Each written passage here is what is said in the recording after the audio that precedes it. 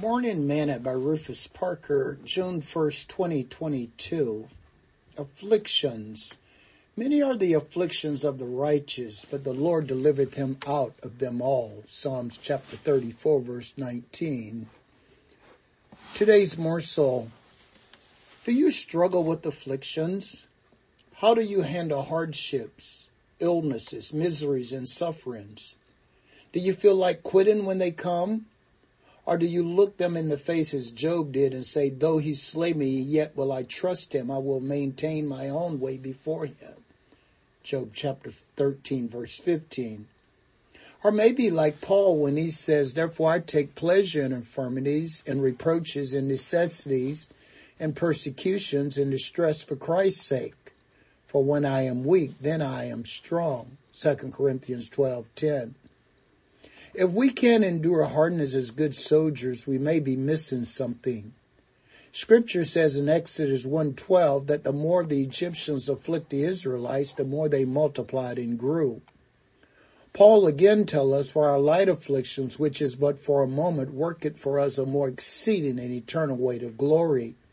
While we look not at the things which are seen, but the things which are not seen. For the things which are seen are temporal, but the things which are not seen are eternal. 2 Corinthians chapter 4, verse 17 through 18.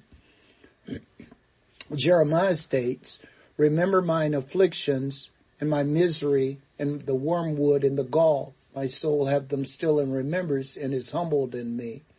This I recall to my mind, therefore I have hope. It is of the Lord's mercies that we're not consumed, because his compassions fail not. They are new every morning. Great is thy faithfulness. Lamentations chapter 3, verse 19 to 23. Just think, the suffering of this present time is not going to be compared to the glory which shall be revealed in us. Sing this song with me today. For the God on the mountain is still God in the valley. When things goes wrong, he'll make them right. And the God of the good time is still God in the bad time. And the God of the day is still God in the night. Thought for today, don't sweat the small stuff.